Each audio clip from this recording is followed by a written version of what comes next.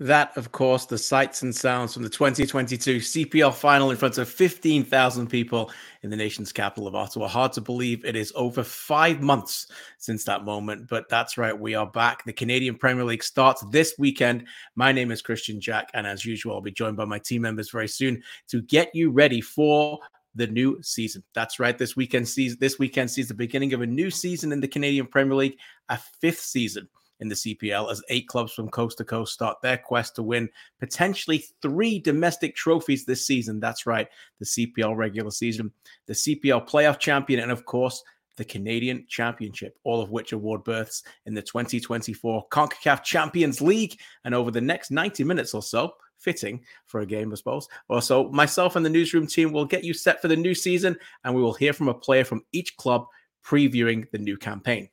Here is a look at the opening fixtures this weekend, as we put that up there, which fittingly starts in the nation's capital as the 2022 regular season champs Atletico Ottawa take on a new Halifax Wanderers team under Patrice Geyser. Many changes. 2022 North Star Shield victors Forge FC reignite their rivalry from day one with the team they beat in the semifinals last year, Cavalry FC, at Tim Hortons Field on Saturday in the second game of a triple header on the opening day of the season.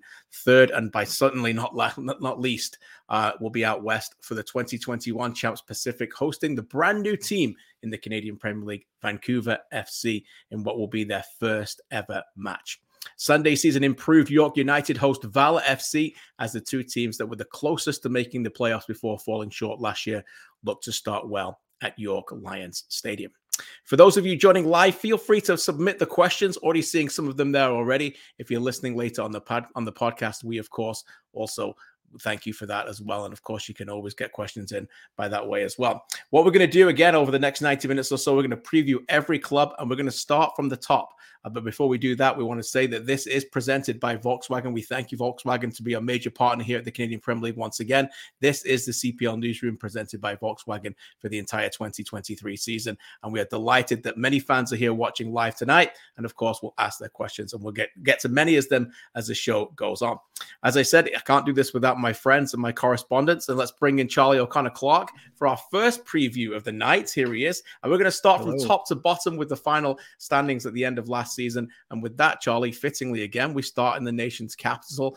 You've been traveling across the country over the last few weeks from coast to coast with our friend Kenny Edwards as well into a lot of these markets. So as our current correspondent for Atletico Ottawa, I want to start something with you that I want to call 5 questions in 5 minutes, 5 key questions in 5 minutes on every club. And with Ottawa, I think it's fitting that we get right into them right away. So, Charlie, from last year, it was from worst to first in 2022. That's right. They were last in 2021, and they were first in 2022. So what is progress in 2023 for this team? And is it simply from worst to first in the final game of 2023 where they'll want to lift that North Star Shield? Yeah, I think that there's a lot of progress that this club can still make. I think that they'll probably say that as well. And it's not just that they needed to be better in that one game. I think we'll get into some of the specifics of it in a little bit here, but I mean, obviously Atletico Ottawa will want to expand on what made them good last year. They had that kind of defensive structure. They're very difficult to play against.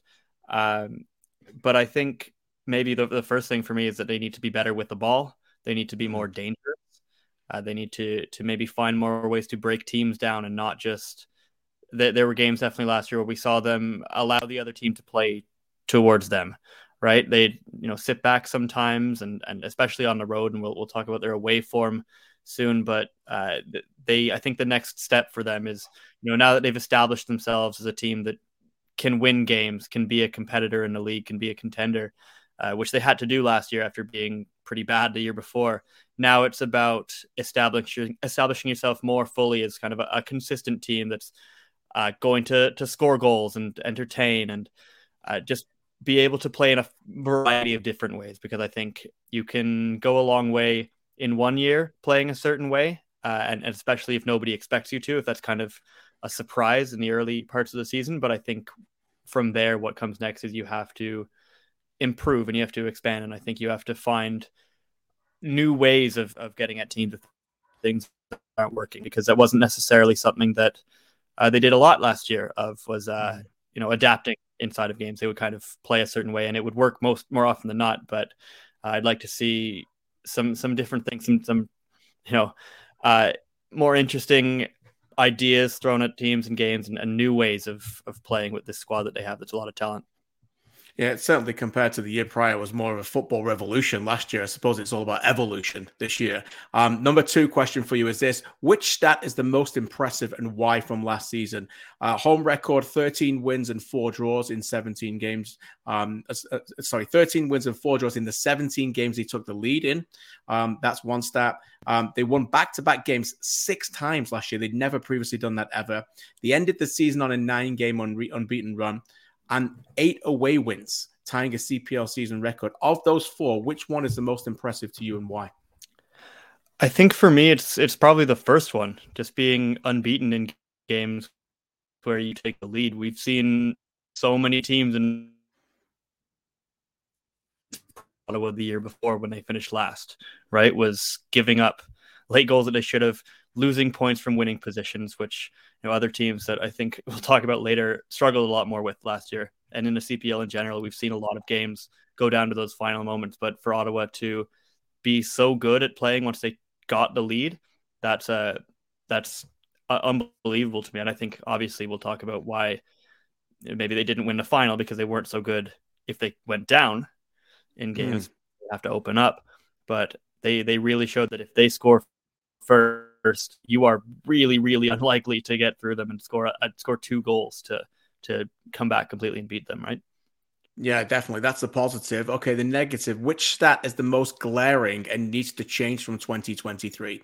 Is it 43% possession, which was 7 out of 8, 8 out of 8 in penalty area entries, which is remarkable for a league champion, 4 first half goals scored all season at home, or just 5 wins from 14 last season? I think it might be the penalty area entries for me, just because it's a little bit more indicative of what some of the challenges facing this team this year are. Is that they showed that they maybe weren't necessarily able to break teams down if they gave them the ball, right? 43% possession for me, that's again not particularly surprising, because they love to play on the counterattack and on a break. First half goals at home, that is a problem for me. But how do you score goals? By getting into the penalty area. Mm-hmm. Yeah. If they are doing that, I know have made a lot of their adjustments this offseason, is trying to find players who can cut in off the wing and find those more incisive passes to try and develop attacking moves with the ball, rather than hitting on the counter, trying to get it over the top to Baloo Tabla for a little bit of pace. I think there's more maybe footwork and players able to get into the box now this year. Yeah, no doubt about it. Don't worry, Finn. We're going to get into Johnny Dos Santos later. We're going to talk about that. The one thing I'd say about the next question, we'll keep it quick. Carlos Gonzalez undoubtedly named Coach of the Year last year for a reason. What do we want to see from him to evolve this year? You touched on it a little bit on the first one, but I think he did what he did last season for a reason, because it was almost where, how quickly could he get that team to success? But are we going to see a different side of Carlos Gonzalez this season, or is it a little bit of a adjusted playbook? I think so. I think we'll see a little bit of an evolution now that he's been working with this squad for a little bit longer. I think last year was, again, about establishing Atletico Ottawa as a club that can be competitive, can get into the playoff at least, and they obviously did even better than that in the regular season. But now that they've seen that works, they've got that in their back pocket, and Carlos has worked with a lot of these players for a little bit of time now. I think that the next step is opening things up a little bit, putting a little bit more, or just looking for the ball more, being a little bit more aggressive, I think, in ways. And I think that that's something that Carlos certainly wants to do in a lot of ways, that maybe didn't necessarily have the time under a manager to be able to do that consistently enough last year for them to try it particularly often. You know what I mean? Because teams, if they're trying to get out of the basement, they will find a style that works and they'll stick to it. And now teams have probably figured that out, that Ottawa are going to try to do that. So Carlos, who's obviously a really sharp footballing mind, will know that, and he'll have been working on ways that they can play differently and surprise teams again, because I think that was a major asset for Ottawa last year. Yeah, no doubt about it. They're going to have to, I think, take it to another level. Obviously, they've lost some key players. Balu Tabla's one player who's gone to Turkey, again, showing the evolution of the Canadian Premier League, continuing to move players abroad into different leagues. But they brought a number of players in. Of those acquisitions, maybe it's Finn's boy, Gianni Dos Santos, I don't know, but who excites you the most? I think that there's a lot to like in the attackers they brought in. Johnny Dos Santos obviously can produce some of those moments of magic that I think they might need at some points. Noah Verhoeven's a really, really sharp player in midfield, and that helps address another kind of issue of a player leaving. When Abdou Sissoko leaves, you need more central midfielders. Sam Salter obviously scored plenty of goals in Halifax last year, but the one that actually I'm most intrigued by is bringing in Karl Ouimet into the back line. He's a player with MLS pedigree, national team pedigree, who honestly, when Drew Becky retires, I think that Karl might actually be better than Drew Becky coming into that lineup there. And obviously he's very familiar with some of his teammates, especially Maxime Tissot, who he'll probably be playing right next to in a back line. So I think that might be the one that I'm most intrigued by. I think he's a very talented center back, and that was kind of the biggest strength for Ottawa last year. So I think for me, it's encouraging that that's going to continue to be the case, right? They knew that's, you weren't able to get into their box either if you were trying to throw crosses in or play through them last year. And that will continue to be the case because of the player that they brought in. Yeah, no doubt about it. It's a fantastic acquisition. A player that knows how to win games, as you mentioned, was with Tissot and Montreal Impact as well. All right, Charlie, we'll let you go. We'll get you back in for the next correspondent later in the show. We have spoke already a lot about Atletico Ottawa, but very little about Ollie Bassett. Ollie won the Player of the Year last year and the Players' Player of the Year. That says a lot about their depth. Charlie recently went to Ottawa to catch up with the Englishman.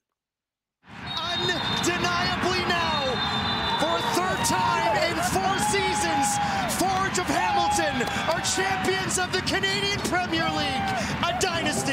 When you're playing games like that, you obviously want the result to go your way, but I think sometimes you learn more from them when they don't. And yeah, like you said, the occasion and the night itself, 15,000 fans inside TD was a special night for not just us, but for the league itself. So yeah, I think we'll use that as motivation throughout the course of the year, and fingers crossed we'll have we can host another one of them. Where do you maybe go from there? What's the sort of the next evolution?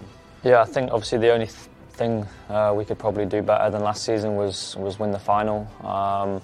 So I think for us, kind of our expectations will stay the same as last season. We want to win the regular season and obviously now qualify for the Champions League. I think that's where the club wants to be. The 22 CPL Player of the Year is, let's hear it, Ollie Bassett. Did you have any idea that you could get to that level in this league? What do you sort of look back at that year with? I wasn't really thinking about any of that during the course of the season. I was just focused on trying to do my best and do well for the team, and then hopefully individually that would take care of itself. But yeah, I was always looking just to play more games and solidify myself as a good player in this league, and I just try to stay consistent, and hopefully the hard work will pay off. A Bassett bomb! How do you kind of maybe evolve as a team? How do you maybe see things maybe being a little bit different on the pitch for this club this year? Yeah, I think there was times last year where we could have been maybe a little bit better on the ball, in the build-up or after we win the ball back, so we're not kind of suffering defensively so much. But I think, kind of what we achieved last year, ultimately worked, and we're very good at what we do. So I'm sure we're not going to deviate away from that too much this year, because, it would be interesting to change something that works so well. Bassett! Olympico! Quel but de la part d'Ollie Bassett! What impression do you have of the sport of football in Canada and of the league itself here, that now that you've been around a little bit? The league itself has taken giant steps forward in terms of domestically, and then I think the national team, I know the results didn't go their way at the World Cup, but kind of the way they played and the way they showed everyone what they can do, I think it was a great advert for Canadian soccer and Canadian football, sorry. I think moving forward, I think it's only going to continue to grow, and yeah, I've said it before, but I think it's an exciting time for anyone, you know, Canadian or international to be playing in this league. And yeah, I think 5-10 years time, you'll see a big reason why. Great words there from Ollie Bassett. Just to finish quickly, a few comments in the chat from Ottawa fans. Athletic Ottawa fans are very lively in the chat tonight. Jeff says Ottawa need to update their consistency a little bit. They've lost a massive piece in Tabla, so figuring out who their primary goal scorers will be should be their number one priority. Interesting there. Obviously, Salter could certainly become that kind of player for them. Ryan wants to know why Charlie O'Connor-Clark and Ollie Bassett look the same. But anyway, maybe we'll move on to that and ask Charlie the hard questions later. What they do have in common is they support a great football team. I can't say the same about the next guy, Mitchell Tierney. Let's bring him in. Who's got Dean Smith supporting his now on his team Leicester. Sorry, Mitch, I just had to hit you hard while I was down. You've won a Premier League title recently. I've got to have got your Leicester loving for a second. Mitchell Tierney is joining us as our Forge FC correspondent tonight. And we started with Ottawa for a reason, because they won the regular season championship, Mitch, but most people would agree that the major memory is of that game in Ottawa, of course, won by Forge, the last game of the season at the end of October. We're going to hear from Davish Wanya shortly, who I know you've caught up with in the offseason as well. So let's get to 5 questions in 5 minutes with the champs, the North Star Shield champs. And let's keep the number going, the theme going a little bit. Forge could well be Forge with a U. That's right, F-O-U-R, if they make it 4 from 5 in 2023. What makes them the favorites to lift the trophy again this year? Well, I'll hit you with another number, and that's 19. And that is the number of returning players for Forge. And, champions aren't supposed to run it back like this. Usually, especially in a league like the Canadian Premier League, you see players go to different levels. The coach sometimes even leaves. And, the only other champion in this league's ever had, that being Pacific FC. I guess it was Forge who came in and kind of gutted them, taking away Hojabrapor and Campbell, and then Pamadou Ka moved on. And, since then, there's 3 players who remain with Pacific FC who are in that starting lineup for the final against Forge. So, that level of consistency and being able to keep that number of players who know the culture, know the system, know what Bobby expects is incredible. And, the success this past season and in past seasons speaks for itself. So, I think it's that number 19 that makes them, so likely to repeat as champions. Very well said. Bobby Smirniotis returns as head coach, despite rumors swirling around Europe and MLS of his departure in the offseason. I think we're pretty lucky to have him here in the Canadian Premier League, no doubt about that. What makes Bobby so special, and how fortunate are Forge to still keep him at this point, Mitch? I think there's a lot of things that make him special. I think, on the field, an incredible tactical manager and, game manager as well. And one thing that you can kind of find sometimes with tactical managers is they kind of overthink situations. They, there's one who may be managing a high profile Champions League game tomorrow who over in Europe, who is well known for maybe in knockout fixtures, going a little crazy with his tactics. But Bobby's the kind of guy where if you're playing a midfielder as a left back on the other team, he's going to send 80% of his attacks down that flank. He's not someone who's, going to complicate things in any way. And I think that that's a big part of what makes him such a great manager. Another thing is just, the relationships he has with players. He's still someone who talks to Kyle Larin frequently from their time at Sigma, Mandikar James coming in, they're big.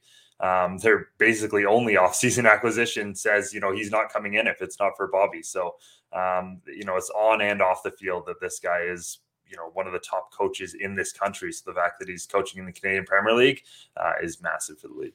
We'll get to Mandikar James in a second. Let's talk about question number 3. The strength of 2022 was really their attack. And that couldn't be said in 2021. They became a more clinical, ruthless team in front of goal, no longer overplaying. They scored 46 goals inside the box. If you're the gaffer, and I know you're not because we just said it was Bobby, but they've got Wubens Passius, Jordan Hamilton, and Terran Campbell. Who's playing where in the first game? And are they all getting on the pitch to start with? I'll have to grow my beard out a little bit more before I can, get qualified to answer this question. But I don't think all of them are seeing the pitch. In fact, I think it might only be Wubens to start. I think you go with, the player who was in form at the end of last year, obviously scored key goals for them. I think scored 3 goals against Cavalry in between the playoffs. And the regular season. Other than that, it's just really difficult to see any of the others getting on, because you have to get Schwanier on there, who I think also scored a bunch of goals, I think 3 as well against Calgary last season. You got to get Borges in there. The midfield kind of writes itself at this point. The defenders, with James coming in. So I think there is only space for Pacius at this point. And, you might see Campbell or Hamilton off the bench, but Pacius led the team in scoring. He scored when it mattered. I think that's the guy who you start your year with. Yeah, my notebooks tell me Forge are 16 wins and 1 draw in games when Wubben scores for them, which is pretty impressive. I've been watching Forge a little bit in preseason. By the way, Jordan Hamilton looks in incredible shape and very motivated when I spoke to him, so keep an eye on that as well. So how do they get better in 2023? Well, what about one weakness of 2022? Consistency at the back. They had a lot of injuries at the back. Daniel Crutzen was hurt, only played 2 games, ended up lifting the trophy at the end, has now moved on to the USL. They had 8 different partnerships, Mitch, in central defense. In fact, Beloeu and Johnson were the only ones who played the most together. That was 9. That's not enough, really, when you think about over 28 games. So how big of an acquisition is Mandrikar James, a player that I know you've followed for many years? Yeah, I think he's a very big acquisition, and a player who maybe hasn't had consistency of club over the past few years in terms of loans and different sorts of moves. But he's regularly played 20 plus games a season over the past few years. Whether or not that's at the same level or between the same club, not always. But this is a guy who knows how to play big minutes. He's played in huge matches, be that the Danish League, Champions League for Canada, the Gold Cup, World Cup qualifying. So yeah, I do think that consistency is going to be very important.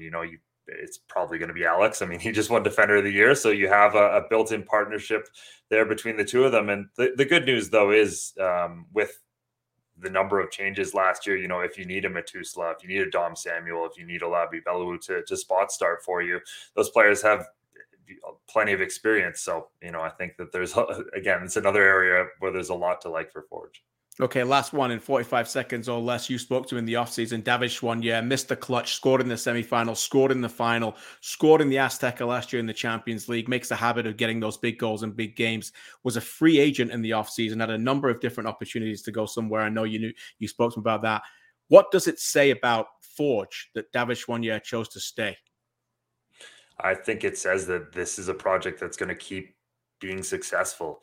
This is a player near the prime of his career where if he doesn't believe that it's going to keep being successful, he's not sticking around. So to sign a multi-year deal to show that faith in the club, not in what they've done in the past, but what they're going to still do, is very huge. And off the field as well, this is something that Bobby Smirniotis talks about a lot. This league celebrates the players who move on to the next level a lot, and that is important and obviously a big reason why this league exists. But those players who stick around, who build their name up within the league and within the community, Schwanier is right up there in terms of the stars of this league now. So keeping him around, has another face for young players and, young fans coming out to these Forge games who they'll know. And obviously having scored some of the goals he has in the final last year, highest of all, that adds to his profile.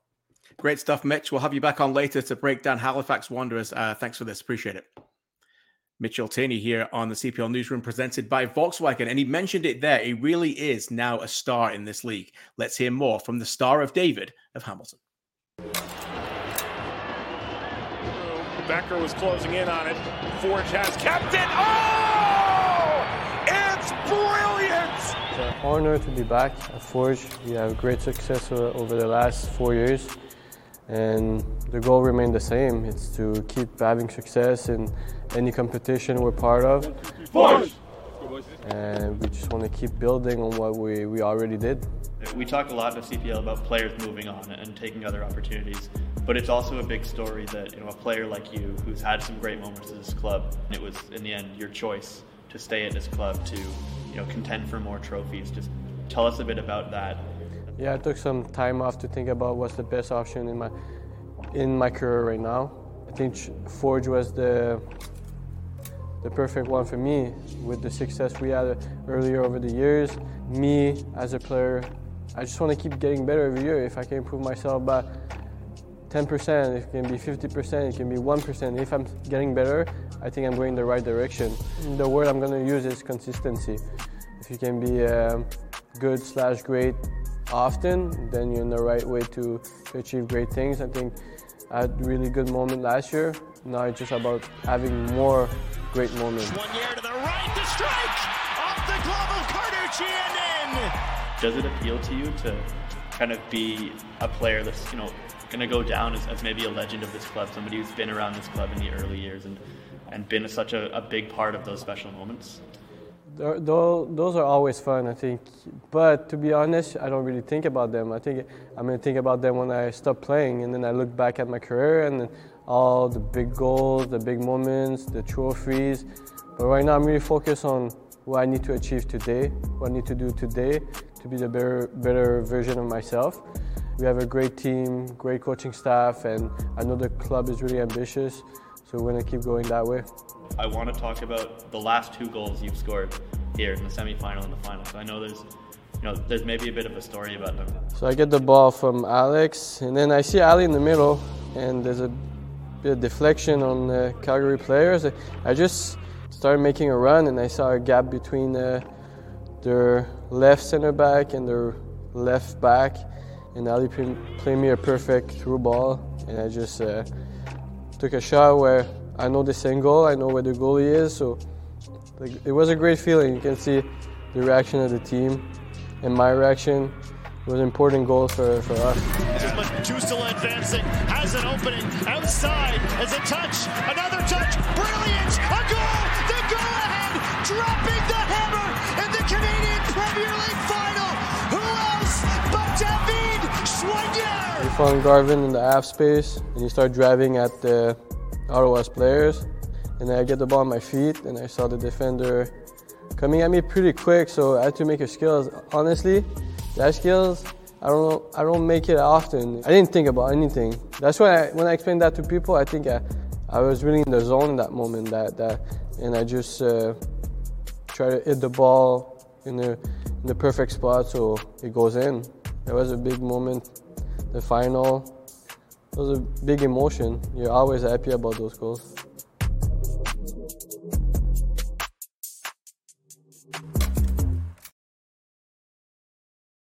Thanks to Kenny Edwards, and of course, for the content there. Of course, One Soccer as well, the courtesy. And shout out Adam Jenkins, what might be the greatest call in CPL history, dropping the hammer in the CPL final for the David Schweiger goal. Love that. Talking of love, let's bring in Benedict Rhodes next as we break down Cavalry FC heading into their 5th season in the Canadian Premier League. Benny, great to see you. And with Cavalry, it's pretty obvious what the story is here. No team has won more games in CPL history than them, 51. But simply, is it a trophy or bust for them this season in 2023? It very well could be, right? Like you mentioned, they've always been knocking on the door. Tommy Wheeldon Jr. likes to say, they've been there or thereabouts, but they haven't been there. They've never crossed that line and jumped over that final hurdle. And this year, probably has to be the year for them. They have 2 trophies this year to win. Depending on your opinions on the Wild Rose Cup, they've never won a trophy. So this is the year they've got to get it over the line, and they have a good team again this year. And I think a lot of people are expecting them to make that jump and finally get something. A reminder for those who aren't aware, they got beat last year in the semi-final in arguably the best 2-legged semi-final you'll ever see in the Canadian Premier League. It was terrific. It was very, very close, and it could have gone either way. Obviously, red cards in the second leg, very close, but in the end, they were on the wrong end of that again. But I think they would admit that they probably left too much on the table in the home leg. They didn't win the home leg, Benedict, just like they didn't win the home leg in the final in 2019, and they didn't win the home leg in 2021 against Pacific either. They're 26-6-6 at home in the regular season. They won 10 wins at home last season in 2022, the best home record again in the regular season, which I guess, again, makes some of their playoff disappointments at home a bit more puzzling. What makes Atco Field at Spruce Meadows such a fortress for this team? I think there's a few factors. I think one of them is the fans. Some people have compared it to walking into a gladiator stadium. You walk down and there's the fans right behind the goal. They're noisy. They're always there and pushing their team forward. And that's obviously a huge advantage for any team in the Canadian Premier League. And also, playing on natural grass and playing lots of games on natural grass, I think is also very helpful for them and gives them that advantage in that regard as well. So there's a few factors, and I fully expect that to continue again this season. That's the positive. Let's look at a little bit of the negative. I'm going to throw 3 stats at you, and I want to know which is the most concerning. Last season, just 4 away wins with 4 clean sheets. They conceded 20 away goals. Or was it scoring just 12 goals in their final 14 games? By the way, that's the XG of that was 14. There were 21 in the first half, a massive difference in terms of their goals scored and their positivity in the box in the second half of the season. So, Benedict, 4 away wins with 4 clean sheets, conceding 20 away goals, or just 12 goals in the final 14?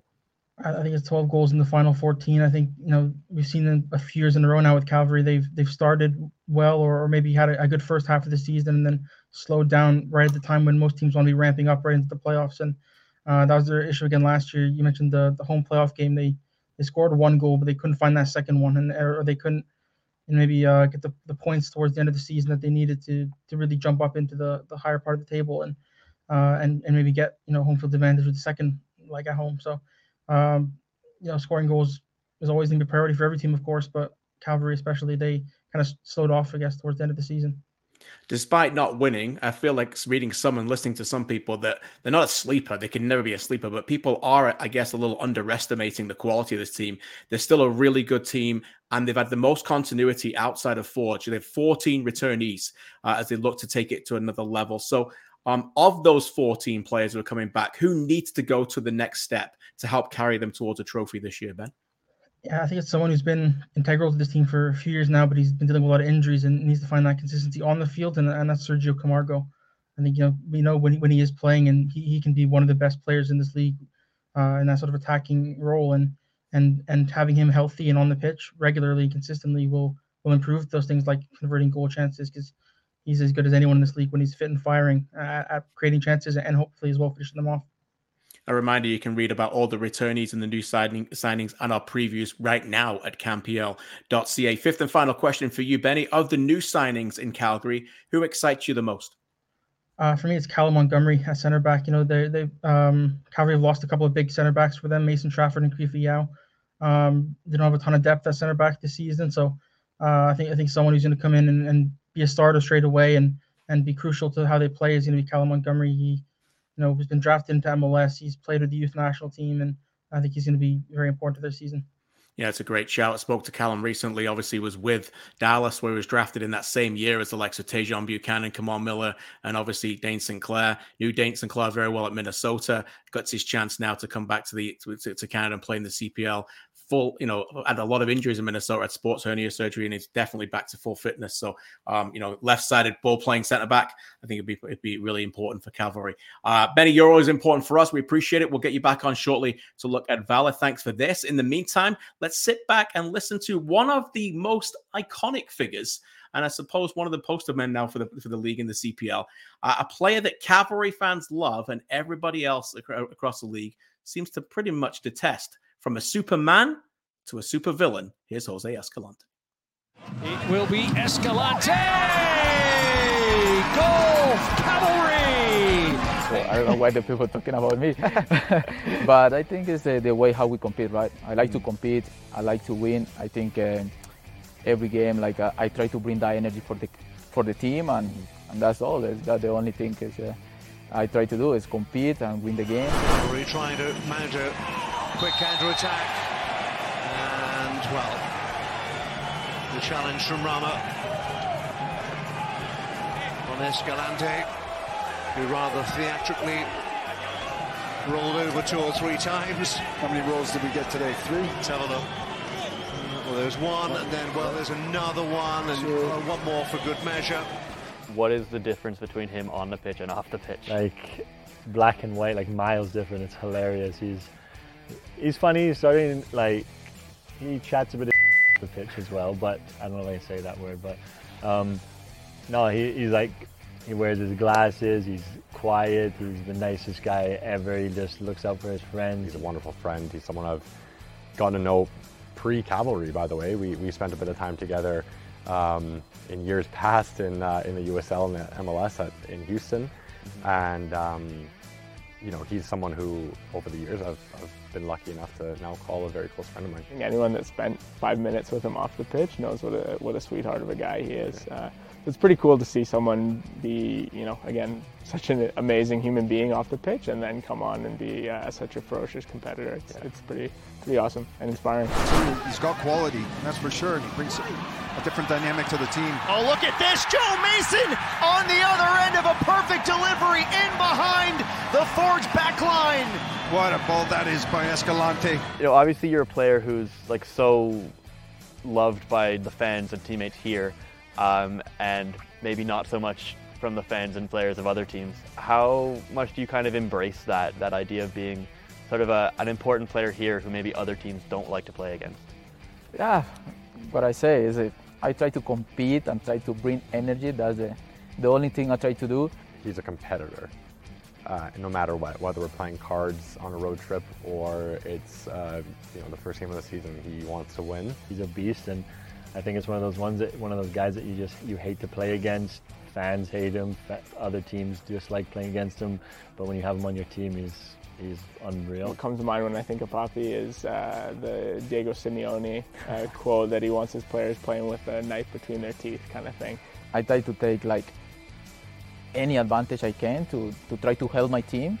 But it's my game. It's how would I play. I think everybody in the league know that, the teams know that. Try to help my teammates, to help my team, and bring that energy, good energy, and compete.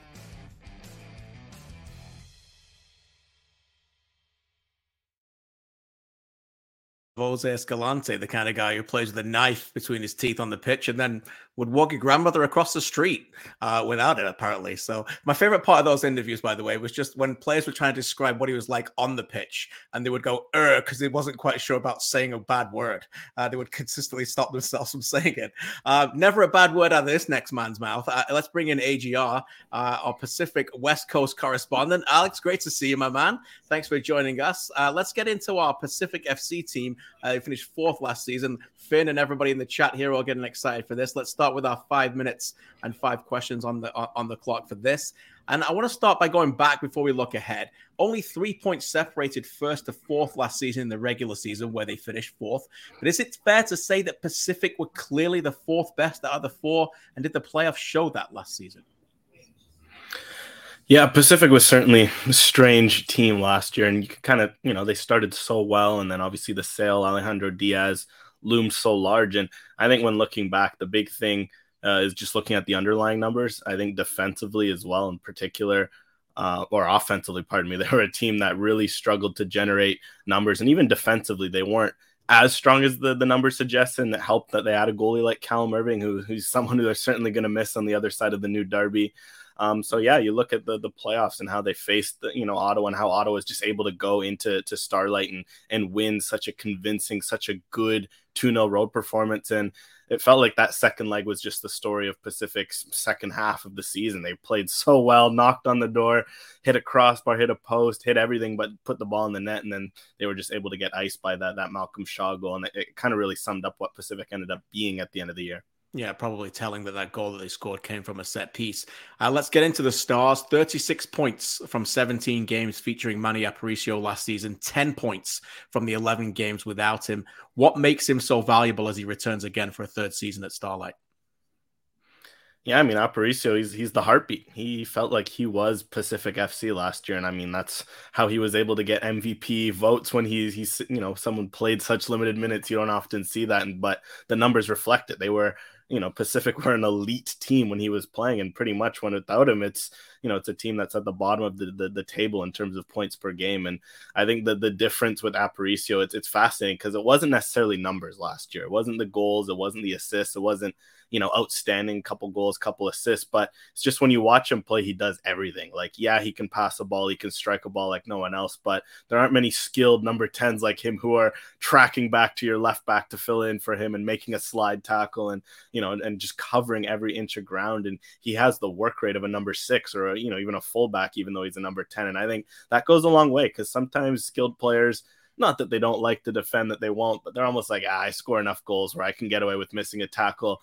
Manny Aparicio was not missing many tackles, not missing many defensive assignments. It's a great point. His work rate off the ball is really something that people don't talk about enough. Talk about skill number 10s. On December the 18th, when Lionel Messi lifted the World Cup, Manny Aparicio was back home in Argentina in Buenos Aires celebrating with the locals. That was a pretty good story as well for him in the offseason. Question 3 for you, AGR. 28 goals in 18 games last year for the team when Alejandro Diaz was there. That is 1.5 goals per game. When he left, as we mentioned, they struggled to score. They got 8 in the last 10 without him, dipping their goals per game average to less than 1. How crucial can the signing of Easton Ungaro be? Is he different to Diaz? And how big is it that they've got him in? The Ungaro signing is huge. It was kind of one where you saw it when it happened. You're like, okay, this is what Pacific were screaming out for last year, because look, the Diaz departure hurt because Diaz was so good, but it also hurt because it felt like Pacific was just so catered to Diaz. All the crosses were suited to the way he made those late runs into the box and those low crosses. How many times did we see Diaz wide open at the back post making those runs? And you look at the rest of the roster, someone like Marco Bustos, he was creating a lot, but he wasn't getting that sort of goal scoring threat we're used to seeing. Josh Hurd had a few goals in him, but even when, Diaz left, teams were like, okay, we can focus a little more on Josh Hurd, who almost benefited from Diaz. And I think that was the big thing about his departure. And I think in a guy like Ungaro, they can have a focal point again that won't only just score a lot of goals. I mean, we've seen what Ungaro's done, 25 goals in his CPL career on an Edmonton team that wasn't always great at generating for him. He did have to work hard and grind and go get those goals himself. But he's also going to open up a lot of space. I mean, anytime a 6'7" striker is lurking in the box, teams are going to pay extra attention. They might double up on him. And if you're Aparicio, if you're Hurd, if you're all these new striker, these forwards they've signed, Kakuta Mane, Adonijah Reed, like they're going to be looking like, okay, I'm going to love being able to feed Easton Ungaro, but I'm also going to love the space that a guy like Easton Ungaro can provide with that height. And obviously we know he can score at this feet. He can do other things too that someone of his height might not be expected to do. You mentioned a lot of their signings. I'll get to that in a second. There's some exciting names that you just mentioned. Finally, before we get there, question 4. Jamar Dixon's retired. Callum Irvin's gone to Vancouver. Marco Bustos has gone to Europe. Abdou Samaki's left. Jordan Haynes has left. Players that won the title in 2021. They've all departed. Should we expect growing pains while new leaders are formed now with this team? I mean, for sure, it's a great question, and I think it's one for Pacific they should avoid just because they've planned for this. I think the nice thing has been with them really since year 2. They've been a team that's not been shy with play the kids. How many times do you hear that out of the island? And that's kind of stretched to all aspects. I mean, Pamadou Ka came in, was a great coach, and he left. He got an opportunity elsewhere. Well, James Merriman, who'd been with the club since year 1, steps up, and he's just filled in seamlessly. And you look across the roster, how many, Caden Chung, Lucas McNaught, you can go on, all these players that have had these opportunities to move on, and they've just been, okay, we're ready. We have the next man up. And I think you can see that with the transition. Yeah, you lose your Bustoses, you lose your Dixons, you lose your Irvings, but you look across the roster as Aparicio's heading into his 3rd season. He's definitely going to play a huge leadership role. Josh Hurd's the new captain. That's obviously a big, decision because he's a very key leader, very emotional, spark in games. You look at some of these other players that have been there for a while now. Amir Didic, 2nd season, he was always the leader at FC Edmonton. Thomas Mergegur, he's kind of slept around. We always forget that he's there. He's also wore the armband a few times. I think they've done well to kind of plan a natural succession for every time that guys leave. There's guys already replacements. Yeah, that's a great point. And Merriman goes into his 2nd year now, so the honeymoon's over, and I think he'd be better for it, more experience heading into that 2nd year. They have had a bit of a turnover. You mentioned some of them. Some of these players have come in. I've had a chance to chat with all of them. Really exciting. And as I said earlier, go to campl.ca for the full list. 10 new signings. Of them, who excites you the most? For sure. And I mean, as you know, KJ, it's always tough to keep just the list to when there's so many just to one. So I'll do 3. I'll limit myself to 3 and one kind of from each area of the pitch. Up front, I'm liking Adonijah Reed because yes, Kakuta Mane is going to steal all the headlines. Obviously, huge pedigree, but Reed's someone who's caught my eye a bit in the USL. I keep seeing his name pop up. He'd scored a fair amount of goals. Canadian, winger. You're kind of intrigued by that. So I think that profile of a goal-scoring winger, we mentioned Pacific, a lot of it was Diaz heavy last year.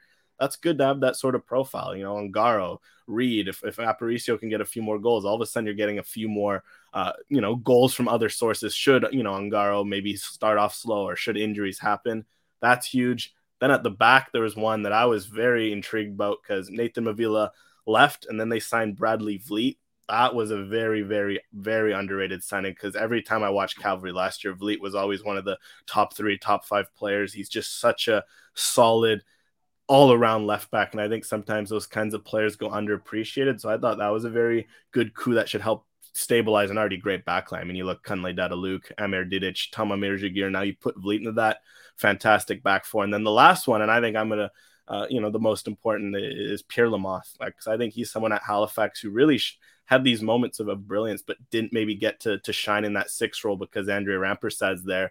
You look at Jamar Dixon leaving. He's someone who could really slot in that Pacific number 6 role and maybe free up a guy like Sean Young to go a little more box to box, because he projects more as an 8. It frees up Aparicio, of course, to do his thing. I feel like someone like Lamoth sliding in and just getting a chance to show the skills as an all-around number 6. I really like what that move could do in the midfield as well.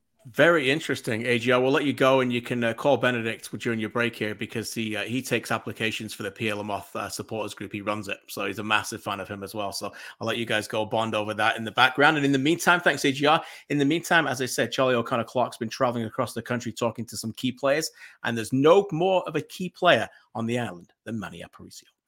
Need him to find some more magic today. A nice interchange with Bustos. The header off the post and in from Manny Aparicio. The biggest thing is just building on that chemistry, building on what we've been building on the last couple seasons. And I think a lot of guys know, the type of club they're coming into and the environment, and the way we've built in the offseason, I think is very good. It's players that kind of fit the system we've been playing in the past as well. So I think we're definitely contenders. It's a long season, and with our intensity and our drive that we have, I think we're definitely contenders. What is that sort of culture that you see yourself being kind of one of the leadership guys on this team? What sort of is that? How do you describe it? Yeah, I think our mentality, like you've said, in the last 3 years, is just trying to be a winning team, be a winning club. What established us as being this kind of tight-knit island pride community team that we tried to make our fans proud in the way of, as I see here in the island, it's a lot of blue-collar people, and that's how we try to put on the pitch, leaving everything out there, and one match after the next, we're always trying to run teams off the park, and then the football speaks for itself as well. We got great quality as well, but if the work ethic is there first, then good things will come. Top of the box, Shaw to his left foot, strikes it, and it's a goal for Ottawa. The way the season kind of ended, that must have been sort of frustrating for you guys, kind of not really being able to finish those chances or get those final balls against Ottawa in that playoff series, right? I think the first 10 games we were doing very, very well.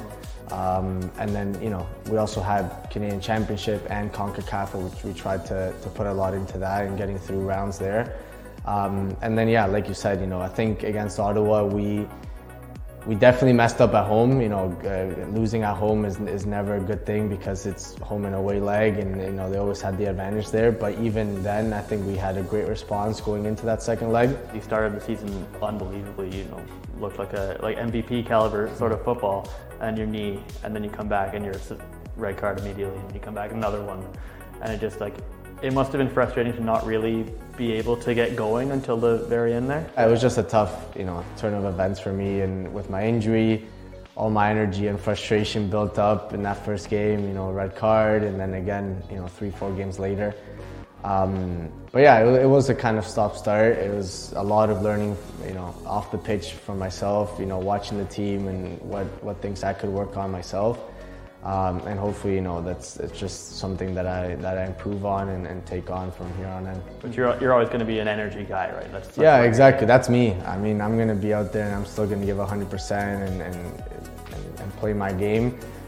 Just maybe be a little bit more cautious at times. What are you guys kind of feeling about having that opening game, having the brand new team come onto your turf, and it obviously sort of island mainland rivalry? It's got to be a one that you're looking forward to, right? I think it's something beautiful that we can build, in Canadian football, and try to have those rivalries and those competitions apart from the regular season or the playoffs and stuff like that. It's a great opportunity to come host them for first game.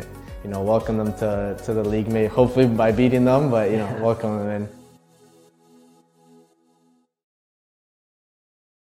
Reminder, the first game on the island between Vancouver FC and Pacific goes Saturday night, 4 o'clock local time, 7 o'clock Eastern. As usual, all Canadian Premier League games this season can be broadcast and can be seen on One Soccer. We are halfway through the CPL Newsroom presented by Volkswagen. 4 teams down, 4 teams to go. We'll bring our friend Benedict Rhodes back in as we get set to preview Valor FC, one of the most changed teams in the offseason, Benny. I suppose some necessary changes. There was also some high-profile departures, among them 2022 leading goal scorer Moses Dyer, Canadian Under-21 Player of the Year, and CPL single-season assist record setter Sean Rea, 2021 Goalkeeper of the Year Jonathan Siwa, highly touted fullback Brett Levis, co-captain Darryl Fordyce. Could go on and on. But of that list, who do you think they'll miss the most? I'm going to go for someone who I think we kind of expected Sean Rea and Jonathan Siwa to leave, going back to CF Montreal. So I'm going to go with Moses Dyer. I think they maybe haven't replaced him, someone of the same caliber up top. We'll have to see how some of the strikers shape up. But Moses Dyer was someone who was hard worker. He dropped back into midfield. He could play out on the sides as well sometimes, and up top, he was the guy at Valor, and I think they're going to be missing that quite a bit this season. Around Labor Day last year, Valor were in the playoffs. They were in the top 4. They'd just beaten Forge in back-to-back games. They ended up faltering down the stretch, finished 5th with 37 points, 10 wins, 7 draws, 11 losses. Which stat from 2022 is the most alarming and needs to be corrected immediately, Benny? Is it the fact that they dropped 22 points from winning positions? Or is it the fact that they scored more than 1 goal in just 7 of 28 games? Both are alarming, but I'm going to go for the dropping 22 points. I think those 22 points would have them comfortably in first place if they got all of them. Obviously, you can expect them to get all of them, but if they had maybe 5 more, I think, or something, they would have been in that 4th spot in the playoffs. So, and some of those points were really late in games too. Like I remember one game against Edmonton where the 94th minute or something, and Akio, saves them a point, but they easily could have dropped more. And consistency and keeping a hold of the points that they have, in the bank are something that definitely needs to improve this season. We mentioned some of the players there. In total, 15 departees, so a lot of new signings. Of that list, and again, a reminder, that's on campl.ca. Of the new signings, who excites you the most to make an impact, Benny? Yeah, there's a few people. I think one of the ones that will be the most important anyway is Abdou Samake at center back. I think defensive stability is something that can help prevent dropping points late in the games, and he provides some stability. He's a CPL champion. I think he'll be a big addition to their backline, and whoever he plays against, I think will benefit from having someone of his stability. Yeah, that's a good shout. Obviously, Jordan Haynes, who won the title with him in 2021, is also there. Pacific Nyongambere is a player that I look out for as well. Had a great offseason, already scoring goals with his national team. Question 4, is it fair to say only now that this really is a squad made by Philip Dos Santos?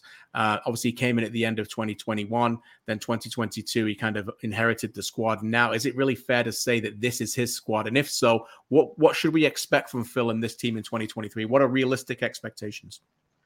Yeah, I think it is fair to say that it's his team now. Like you said, 15 players have left and 15 have come in. So he's had a chance to really make a mark on this team and do things his own way and recruit himself. So I think that's definitely his team now. And realistic expectations, I don't know if they're going to be challenging, the Forges and Cavalries and for those sort of top couple spots. But, I can't see why they can't finish in 4th or 5th and challenge for those spots. But, the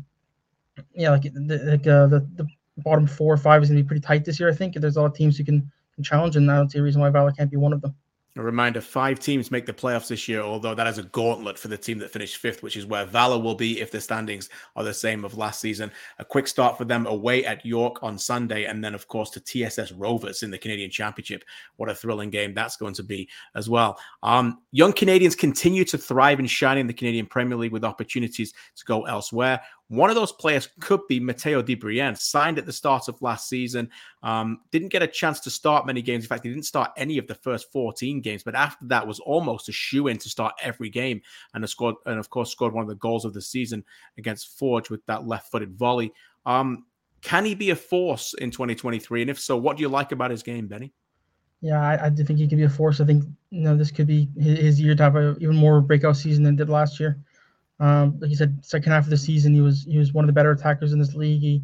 He had some very special moments. You've seen his bicycle kick goal against Forge many times and played him many times on our socials and stuff. So he's a player capable of a moment of magic, and I think he's a speedy player. He can get it behind, and he can do a lot of things that Valor really need. And I think it could be a very good season for him. Yeah, a very astute signing, a versatile player who can play anywhere down the left, can also play further forward as well. A really good player, but more importantly, a really good kid. Benny, we really appreciate you. We'll get you back on the show at the end of the show for our predictions. In the meantime, let's hear a little bit more from the aforementioned Matteo Di Brian. Ponce calling for it, stays with Rea. Rea deeper than the 18. It's a good cross. Di Brian! It's like my body took over, you know. Sean's got incredible quality, and, you know, the ball that he managed to whip in was, you know, sensational. And it was just a matter of, like, I caught Rama off guard, and then all of a sudden my body took over, my foot's over my head, and, you know, I scored a pretty nice goal, but, you know, all credit to the team's build-up on that. So. And then you did a flip. A front flip for Matteo! Yeah, my mom's never too happy when I do that. She's always worried I'm going to get hurt, but, you know, it's the adrenaline going through my blood, and I was just so excited. That week where you guys beat Forge twice in a row at home, the belief must have been really strong at that point, right? It was incredible, honestly, to you know, be able to do that twice in front of our fans as well, and, you know, see everybody come out to support us. It was probably one of the most entertaining weekends to be involved in, for sure. Valor with a chance here, following up, and it's into the back of the net. It's off the foot of Matteo Di Brian. Tell me a bit more about what it was like for you last year. As you said, your first kind of full season as a professional.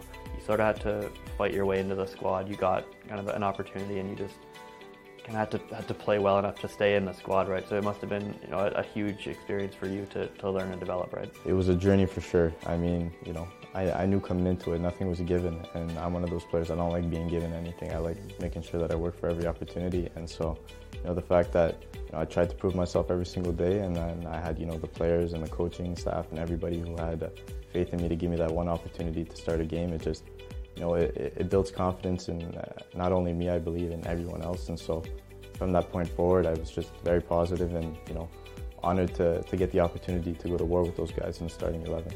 Rea tries to navigate through a forest of defenders, and what a strike! When you see guys that you know were stood next to you in the dressing room now doing that on an MLS stage, how kind of motivating and sort of inspirational is that for guys like you, that, you know, you can get to that next level maybe? It's honestly, it's incredible, you know, especially to share the locker room with them last year, and the characters that they brought were, you know, very, very big helps to the team. And just to see them succeeding right now is just, you know, it's an honor to say that I've shared the pitch with them, especially, and, you know, I hope they keep growing as much as they can, and they can keep, you know, going to the top of their game. And just tell me a little bit about what the general sort of atmosphere is around this group coming in.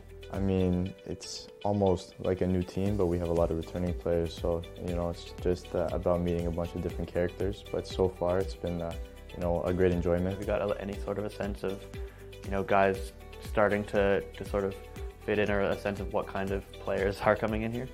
I mean, you know, we have a whole different variety of players around here, but I think, you know, through every day of training, players are showing themselves, and I think, you know, once we get our first opportunity to, you know, show it in front of the fans and everything like that, I think, you know, a lot of characters will come out, so we're excited to show that.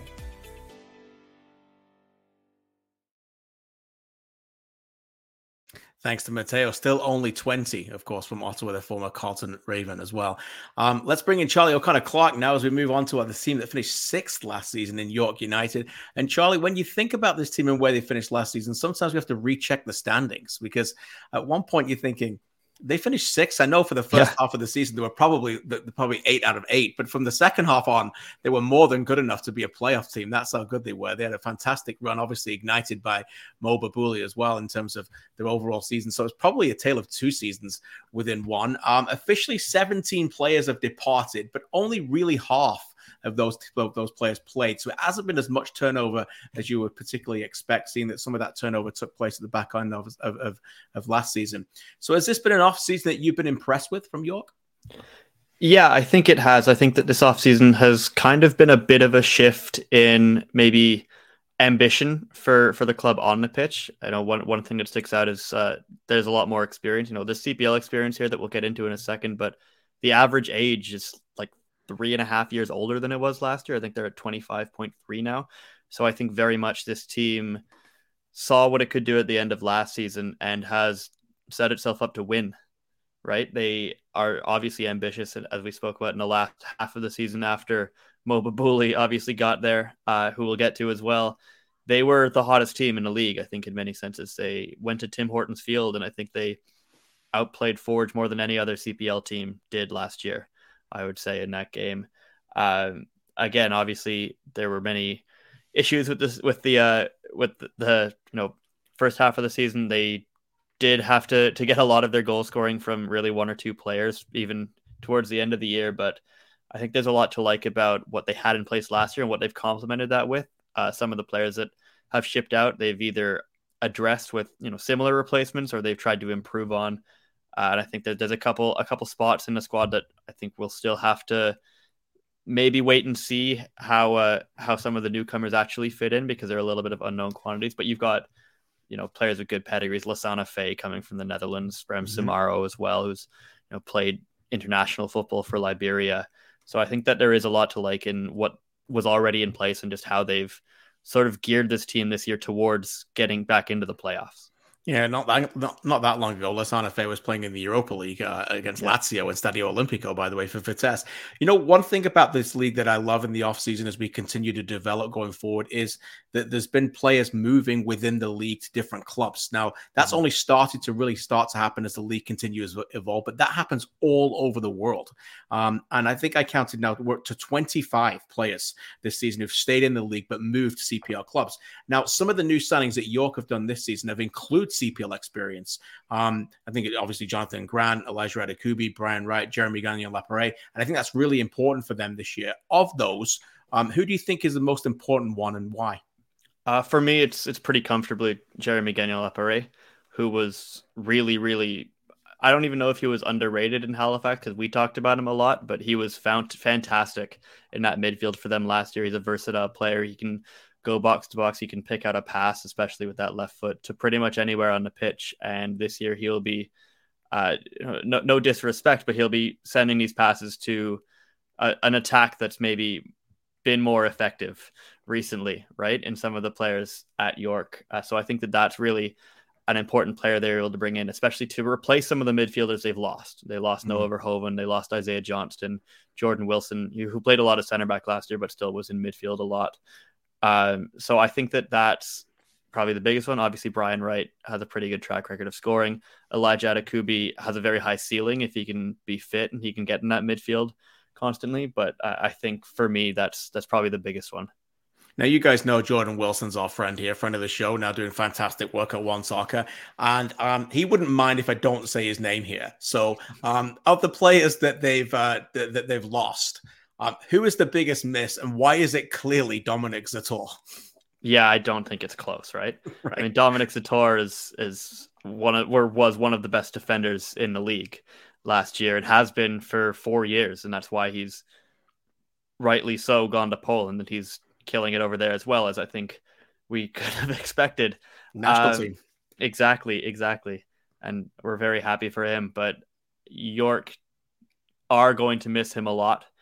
You look at, I think the center back depth is maybe my biggest concern with this club this year. Obviously, Roger Thompson is the only player that's been around since day one here, but he has struggled to stay healthy every season, especially last year. He missed a lot of time. You've brought in Brem Samaro, who I guess is an unknown quantity at this level, has pretty good pedigree and experience, but you just never know when you bring in international players. York have not always gotten their international signings right. I think we've certainly seen that in the past. So I think the center backs especially are where I'd be most concerned, because they don't have a like for like replacement for Dom Zator really in any means. Not that there is one that exists easily to get in the CPL, but I do think that that's maybe the biggest concern I'd have with this offseason for York. Yeah, I'd agree with that. Maybe they have to outscore teams more next season than they did last year. Obviously, they didn't concede many, but they couldn't score as much. But this year, now Mo Babuli is in for a full season. He's almost like a new signing. 17 points gained from 8 games he played in last season. And 10 of their 11 points they gained from losing positions came with him on the pitch. That's how much of a difference maker he was. What makes him such a front runner for Player of the Year candidate this year? I think the first thing that stands out to me, and the thing that other players will say to you all the time, is that he makes the other players around him a lot better. And we certainly saw how that helped Jose de Rosario for one, but you can see that he can get the ball out of difficult spaces so easily with his footwork. He just sees things on the pitch that maybe a lot of other players at this level won't. And he'll be able to create stuff and put balls into spaces that maybe a winger wasn't even expecting. And the other thing is, because he's such a high profile part of this team and everybody knows that he's kind of the main man in attack, he makes so much more space for the other players.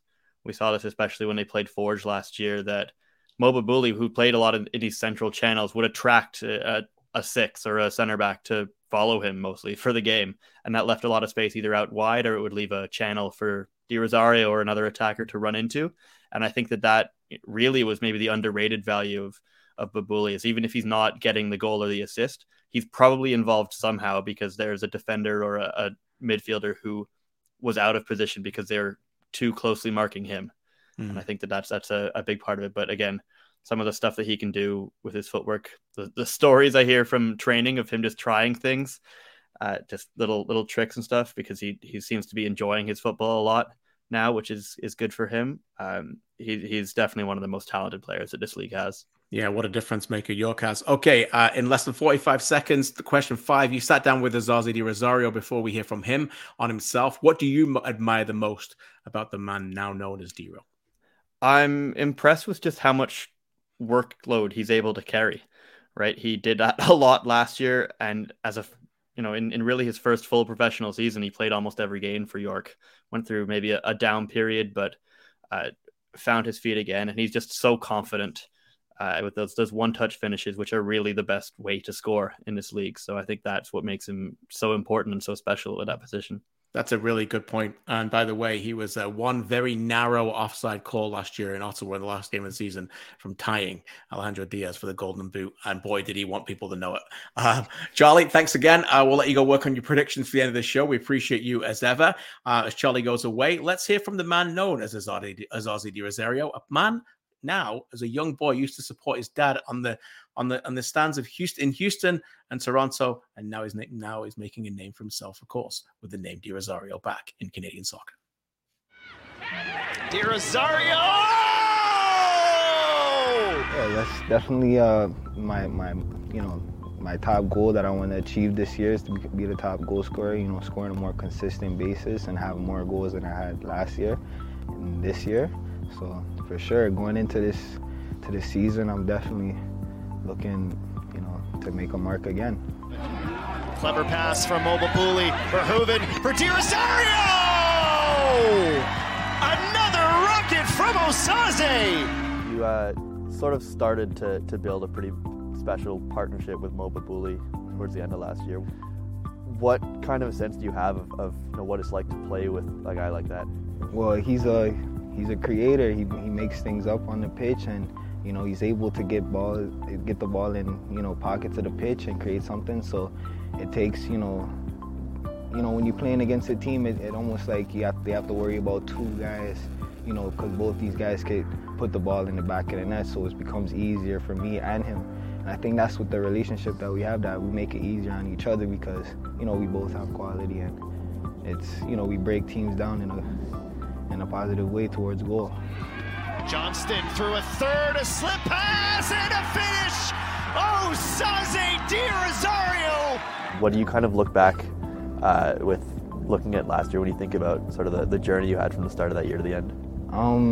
I just take it, and it was a great year, and I take it for a great year. So, I'm happy for myself to to prove myself and to prove everybody my quality, and it was a learning year as well. There's a lot of things I should have done better.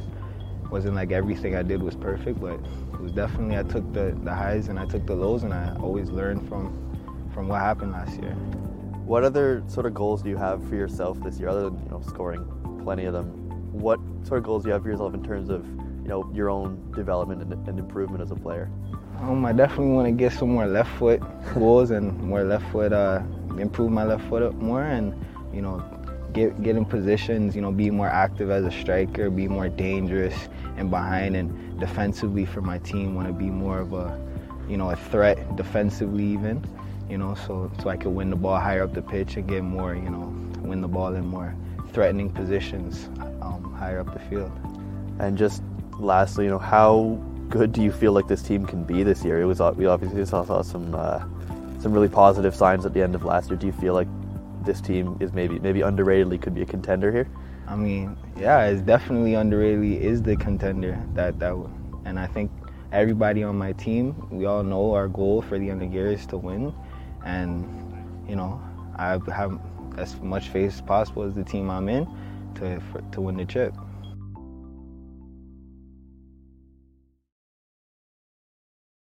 Here first, as Zaze says, they are the contenders, the underrated contenders in the CPL York United. And as the chat continues to light up, you're right, Babouli and Dero, as many people predicting, two of the favorites for the Golden Boot and the Player of the Year this year, no doubt about it. So if they're on the pitch together, York are going to be a force. Get out and watch them. And their games obviously start this Sunday against Valor FC, live from York Lions Stadium at 2 o'clock on Sunday, and of course live on One Soccer. Let's bring in our next correspondent, Mitchell Tierney, and he's got a very difficult task because he's the correspondent in this show for Halifax Wanderers, Mitch, and I mean that pleasantly because they might be the most difficult team to analyze going in, and that might be a good thing. 5 questions in 5 minutes. Let's get right to it. 15 players gone, only 8 return. Was that the right amount of turnover, do you think, considering their past failures and the arrival of a new coach? I think so. I mean, something had to give after a year, where they missed the playoffs by 17 points, score a league low 24 goals, and turns out almost everything gave. The problems have been the same for basically the entire history of this club. They haven't scored many goals. They haven't been very good away from the Wanderers' grounds. So the fact that they weren't even good at the Wanderers' grounds last year, I think they had to really change something and shift something. And you could tell the frustration was starting to build up from the fans as well, who have been so incredible in supporting them. So, no, I don't think it's a surprise that there was an incredible amount of turnover from that club. Let's talk about the gaffer. Patrice Geyser has arrived from Vaughan, clear identity of attacking football. We talk a lot on this show in Canadian soccer now these days about that ladder system for players progressing, Mitch. But here's an example, surely, for coaches. Is he the right guy now to be the pathway as a pioneer to go up from League One into the CPL? I think so. I mean, the results speak for themselves in League One Ontario, and obviously, showing that he's the coach of the year, winning the league last year. That speaks for itself. And, he was able to bring a number of his players with him too, which I like in terms of, continuing his culture, and who knows how much they play with Halifax, but at least, he has some guys he's familiar with. And, borrowing a point from One Soccer's Ollie Platt, there's kind of that connection there. Bobby has that connection. Bobby Smirniotis of Forge, of course, has a connection to Sigma. Tommy out west has that connection to Calgary Foothills. There's that Vaughan Azzurri connection here too, where maybe there's an area there where this is a well-respected coach in Ontario. He'll start to be able to recruit players, which has always been a bit of a difficulty for Halifax. Which if you ever go to a match there, you won't understand because it's an incredible atmosphere and probably the best game for game experience in the CPL. But I think that's another thing that he adds. So there's genuinely a lot to like. And one last thing is, talking to people in Halifax, he's someone who seems to want to be involved in every aspect of the club. He's giving the graphics department projects to work on that he wants to in terms of hype videos for the club. He's having, these super fun, get to know you nights with the players that they're all really embracing. So there's a new culture there. And I think Geyser's the leader of that. Fantastic. And fitting that you brought up Ollie Platt on a Halifax Wanderers chat. I'll just leave it there.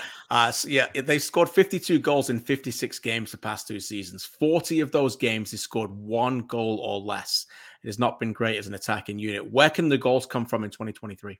Well, it won't be Ollie Platt, but might be Thiago Coimbra, who just scored 4 in a preseason match. So, you don't want to put too much pressure on an 18-year-old, but that's obviously exciting. They have a number of players, Massimo Ferrin, Kosi Nuafarso, who scored at the League One Ontario, Teo Colombe, who scored a lot at the collegiate level, Ludwig Amla scored at PLSQ. So they have a lot of those guys who have scored at different levels, but, there's only 2 returning goals this year, or 2 goals from returning players this year. So not a lot of guys who have scored at the CPL level. So that will be interesting. But I think it's a number of those guys. I think it's by committee, but I do think that there's more guys on this team who are at least goal dangerous than there were last year. So there's a number of options. Well, when you don't score many and you tear 2/3 of the team up, I'm surprised they've got any goals coming back. So I appreciate that stat. Question 4, they won 5 of 38 away games in their history in CPL. But the home form really dipped in 2022. Now, the honeymoon period is over. So I think this is a really important year for Halifax, again, to reignite with their fans, attacking football. Is this the year to do that and get that home form back so they can contend for the playoffs? Absolutely. And I think the biggest stat that needs to change even before wins, loss, draw, they had 8 open play goals at home last year in 14 matches.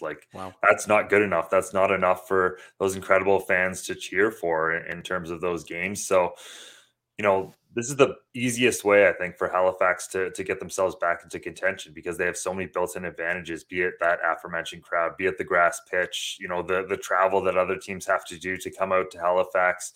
This really should be a place where they're winning consistently. And, I think that will be part of the goal for 2023. But I think the biggest goal is to give those fans more to cheer about and a more exciting brand of soccer at home. Okay, question 5, quick one. Of the 8 returnees, who do you expect to feature a lot and make the biggest impact? I think there's a number of them who you can go through. I think you have to mention Andre Rampersad, the Trinidad and Tobago international, the captain. But one guy who I want to key in on is Christian Campagna, maybe the Moba Bully of defenders, if you want to use that term, in terms of, started just 6 matches, but won almost 30 duels, had 15 interceptions, and Halifax allowed just 5 goals in those 6 matches. So this is a guy who, if he can extrapolate those numbers over the course of a season, that changes everything for Halifax. And so that's a player I'm really excited to see what he can do, now with a preseason ahead of him. Love that shout. Christian Campagna, one player who was invited by John Herdman to the Gold Cup camp to be an extra player, not to be a squad member, to be an extra player to help that defensive cover. And obviously former Whitecaps player and Whitecaps FC2 captain last season. So a real leader at the Halifax. Mitch, we appreciate this. We'll get you back on for predictions. Thanks for your time. One other player who's one of those 8 returnees is a key player as well. And that is Aiden Daniels. Here he is looking back on 2022 and ahead for 2023. Sits up pretty well for Daniels, still with some work to do. Second touch through the legs of Irving, and it's a second for Halifax. It's Aiden Daniels. I think one of the main goals is making the grounds a fortress again. And that comes with being ruthless in both boxes. Keeping the 0 as many games as we can is going to be a big key to keeping our fans engaged, and obviously scoring goals, which we struggled with last year. And I think the fan base here is the best in the league. Rain, sunshine, snow, whatever. They're there in numbers, and I think that in order for them to feel rewarded, we need to win games and keep zeros. What has it been like in these first impressions of working under Patrice? How different is it from last year? Yeah, so I mean, I've known Patrice for almost 10 years now, maybe a bit longer, just playing against him back in Ontario. But yeah, first impressions, I mean, Patrice has always been a good coach. He's always won everywhere he's coached at. And yeah, I just think like it's a new face of the club coming in, and I think that with Patrice's intensity, passion, and just dedication to getting us better every single day is going to propel us to do better. Every action that you make, he's commentating on it. Like if you take a bad touch, it's let's go Aiden, it needs to be better. A 5-yard pass that isn't firm enough, let's go Aiden, it needs to be stronger. Like just stuff like that. I think he's very engaged and on top of everyone. Right to the top of the box, Daniels! What a strike from Aiden Daniels! All in all, it just comes down to work rate and getting in positions and being clinical. You know, like you see it at the top levels. Guys get 2 chances, they score both, or 1, and they win the game 1-0. You know what I mean? and it took us a lot of chances just to get one goal. But I think this year, me playing more of a number 10 role and just being that attacking mid player that I am, Patrice has given me the license and not freedom, but more of a role to impact the game in the final third rather than dropping deeper and trying to get out of pressure when we were getting pressed. I can play anywhere in the midfield or even left wing, as we saw some games last year, but yeah, number 10, just because I feel like my best quality is turning and driving at the defenders, finding final passes. What kind of sense do you have of how this sort of attacking system might come together? What kind of relationship are you building with some of these guys? Yeah, I mean, just from day one, it's been about playing football. I can count on one hand how many long balls we've hit so far in training. What did you kind of take away from that campaign? Now that we're a few months after that season, what do you kind of look back at it with? Yeah, so definitely was a frustrating year as you touched on, but you know, after an off season of reflection, you know, you gotta put it behind you because the past is the past, and you can only impact your future. Do you feel, you know, a bit of a responsibility to be maybe a bit of a leader in that group and make sure that guys are able to settle in when they're coming to a new team? Yeah, I think I'd put that on my shoulders a bit, just to be a leader, and I'm not the vocal kind that's gonna, you know, scream and shout and, you know, get the guys hoorah, but you know, I try to lead by example with my performances and just my work rate.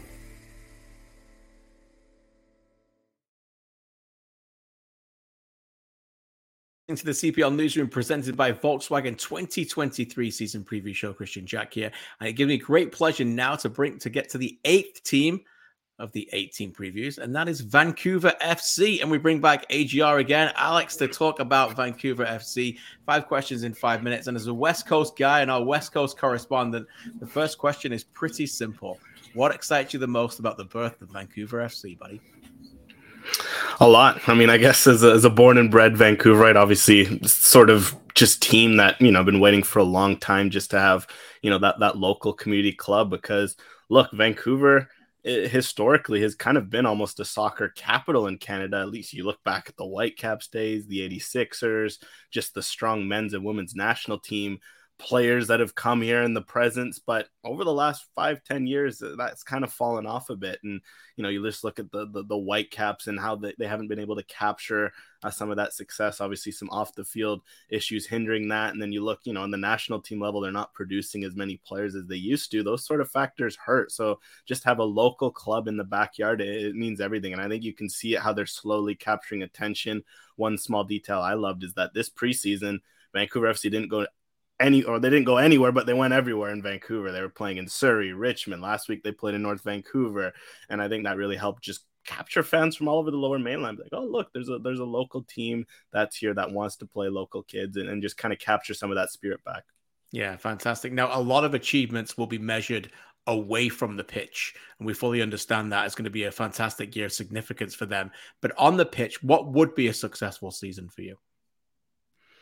Yeah, I think in terms of what would be successful, I think one thing is playing just good soccer. I think that's, you know, clearly sign of intent with some of the signings, bringing in a coach like Ashwin Gotby, who will get to, you know, what that means. I think they obviously want to go out and entertain and play good soccer and get fans coming back and be like, okay, we like, you know, watching this, because that hasn't always been the case. Maybe across, if you look at over at BC Place, that has been a complaint in the past with the Whitecaps. So that's one. And then in terms of success, I mean, the nice thing is about this playoff format is there's a chance to make it in as a 5th place team. It's tall has to be an expansion team. Look, go win the league, go finish top 2.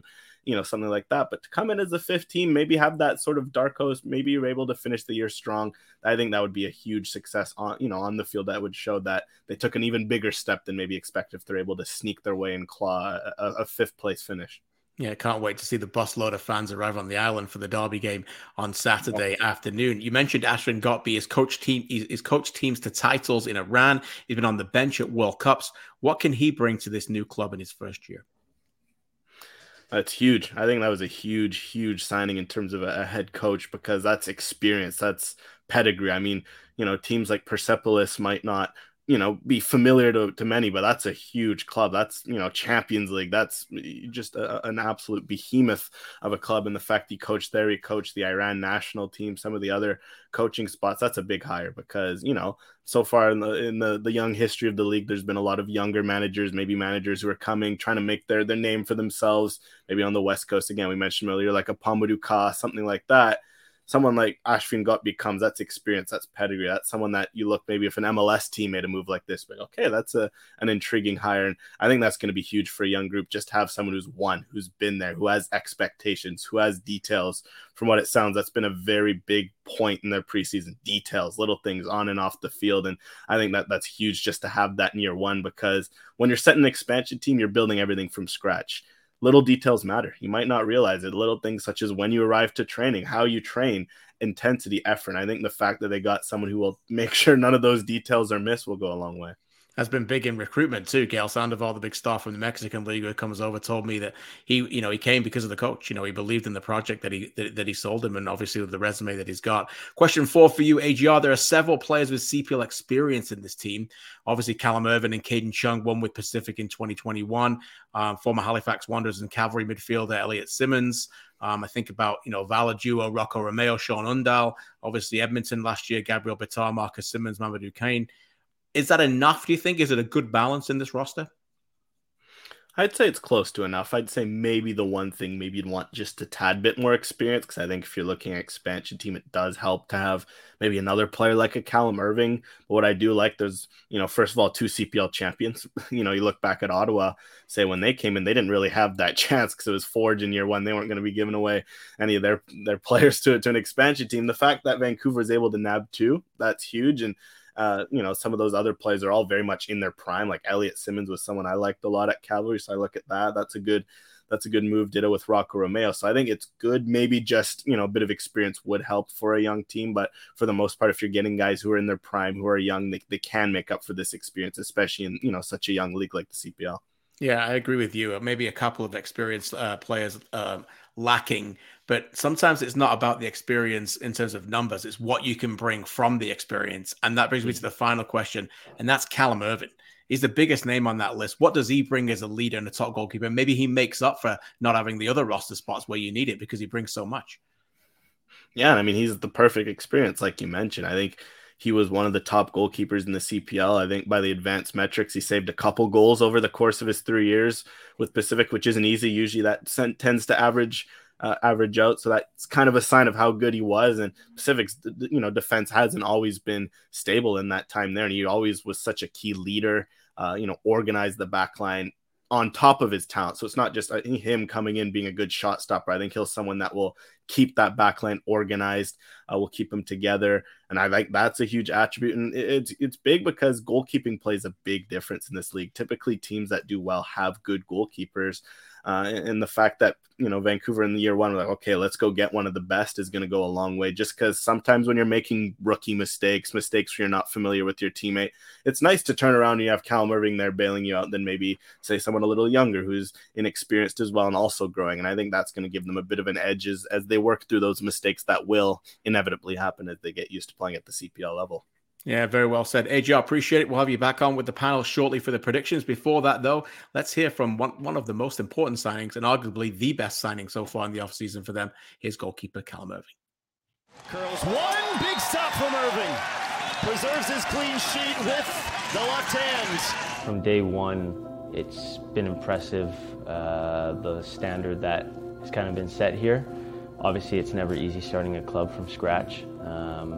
People in charge have a lot of know-how in doing that, obviously, but still there's going to be so many roadblocks in the way of trying to kind of, progress on the day-to-day, but I still think it's amazing the standards that were set from day one. What's it been like sort of moving back home now, kind of representing a club called Vancouver? It's just, representing your hometown. Yeah, it's exciting. It's a bit surreal at times. I think I've said this before, but every team that I've played for in the past, I've kind of had to immerse myself within the culture of the club or the community, and then, find a way to bring that passion for representing that team. And I think I've managed to do that wherever I've played. but it's been different coming here, and from day one, there's Vancouver on my chest, you know, and I'm somebody that was really proud to have grown up here and played my youth football here, and to be associated with Vancouver wherever I was playing. And so there's an immense pride that I get every time I remember that that's who I'm representing. We've spoken a bit about Afshin already, but what's it like playing for or training with a coach of his kind of caliber and resume? What is he like as a leader in this group? He does everything. I mean, his career speaks for itself, but when you see somebody that has the resume that he has out there on the pitch every single day, boots on the turf, it definitely sets a standard there where you think, I can't take a day off if this guy's not taking a day off. He's hands-on in everything, and I think that that's really shown the group that you can't have an ego around here. You know, no matter what you've done in the past or what you plan on doing in the future, you have to commit to being a part of this group and doing everything that it takes to be a professional, not just when you feel like it. He's hands-on and approachable, but sometimes he'll drop a story about meeting Pele. Yeah, exactly. I mean, he has stories for days, and these aren't just regular stories that you or I could tell. These are stories that bring football history into play, and to hear that on a personal level is pretty special at times. So he's definitely somebody that if he wants to speak, he will definitely listen. From your sort of early sense in training, do you get a kind of an idea of what this team can be, kind of what kind of quality this team could have and maybe be competitive in its first year? When I decided to come here, I came here with the idea that we would be competitive from day one. I didn't want to come here with people, you know, making excuses of we're a first-year club, we're trying to build it up, maybe in the next 3 years we'll be looking for success, but year one will be difficult. For me, it was always, I understand year one will be difficult, but there's a lot you can do, and there's a lot that you can push through, and if you have the right culture and mentality kind of throughout the club, top to bottom, then I think the sky's the limit in this league. I can't explain it. I'm exhausted, but I feel great. It's been a tough year. Year one, game one, is at Pacific. Yeah. You've already spoken about this, but you know, when you found out that your first game is heading over there to see those guys that you obviously played with for a while, how much are you looking forward to that day? I'm looking forward to it for so many different reasons. First game of the season for this club, first game in the history for this club. I think that's enough reason for me to be excited, and so I am. But naturally, you know, I think I'd be lying if I said I wasn't looking forward to going back to somewhere that I used to play, seeing people that I used to play with, work with, and hopefully getting one up on them just like they would love to get one up on me. When you guys get to come back here to Langley and play that first home game, that'll be a special day, right, for you guys? Oh yeah, it's going to be huge. Speaking on a personal level, for me to be able to be in front of family and friends in my home city is something that I'm really, really looking forward to, and I'm going to try my best to not take it for granted.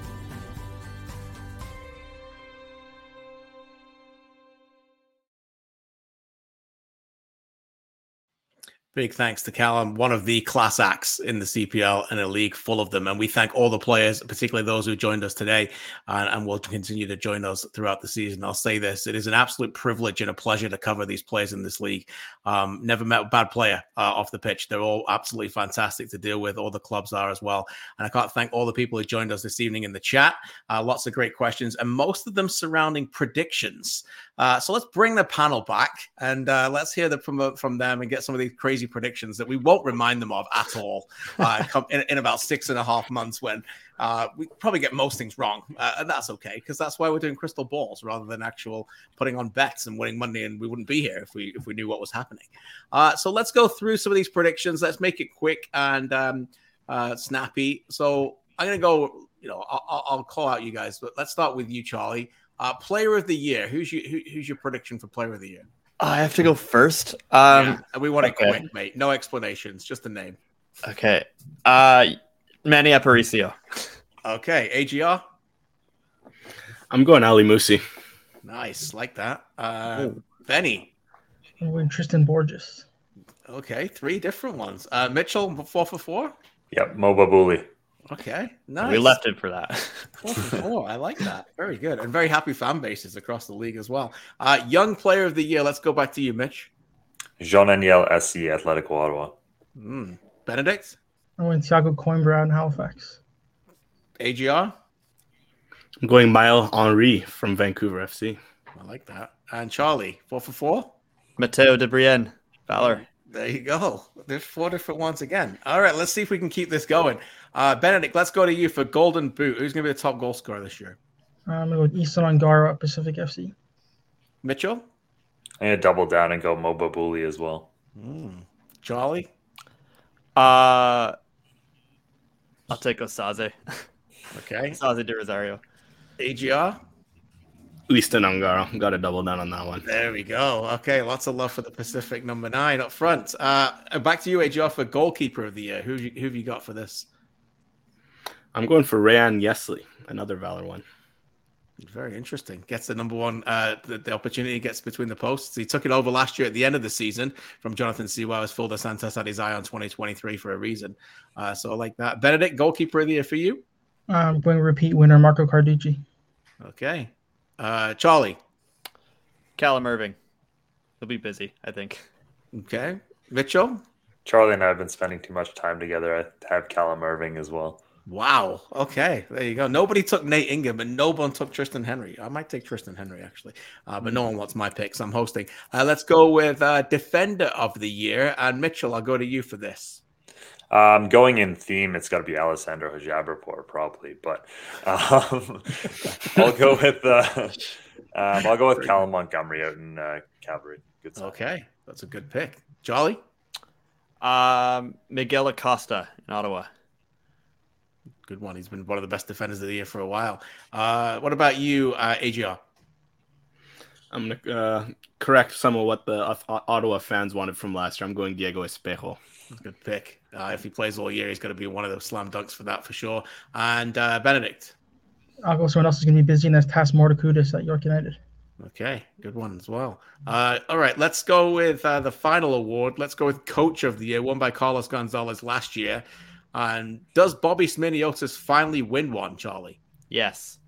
Okay. Yes, he does. I like the concise answer. Mitchell? Yes. Benedict? Absolutely. Whoa, we could go. Oh, no way. We could. Whoa, hold on. Alex, what are you going to tell us? Bobby Sminiotis. There you go. You heard it here first. It's done. 4 for 4. And people say we don't want Bobby to win the award. I mean, we just all picked it. Yeah. All right. There's been lots of people asking this question. I think Dan asked it. Lots of people. Who is one signing in the league that catches your eye that you don't think others noticed as much? So basically, if you give the same answer here as someone else, you're wrong because it has caught someone else's eye. So lots of new signings in the league. In fact, we have a total of, I think, 65 new signings this year. About 35% of the rosters have got new signings, never played in the Canadian Premier League before. So let's, by the way, Thomas is chirping you for finally agreeing. He's, after disagreeing on all the stuff, he finally agreed. He's also probably not happy that you didn't pick Martin Nash, but that's a different answer. All right, so what I want here is one name, one signing in the league that catches your eye that you don't think others will. And we'll see from the reaction whether you name somebody else. Charlie. Shamit Shom in Cavalry. I think they have the ball, and he's good with the ball. Benedict. I'm going someone I've been handling for a while, and that's Kieran Basket. Not only for what it does for him, but what it does for Emil Gazdov. I think he'll push him, and it'll be a big season for both of them. Okay. Mitchell. Charlie and I were close on this, but I'll go for another Calgary midfielder, Jesse Daly, Brisbane Roar, good level, coming in, a lot of experience. I like that signing. Alex, did they take your guy? I was worried, but they didn't. I'm going Gianni Dos Santos. Just, something about former Pacific champions who maybe didn't play as much as they should go in Ottawa. It just gives me a bit of deja vu. Oh, there you go. I like that. Okay. I also like Gabriel Antonoro, by the way. He might be a good player in Ottawa. One underrated player who you will think will take his game to another level this year. Take that question how you think. But one underrated player, perhaps someone who's been in the league for a while, that you think might take his game to another level, Mitch? I'll go with Diego Gutierrez out in Valor. Has a good middle partner in Rafa O'Heen, and I think was an underrated part of what they were able to do last year.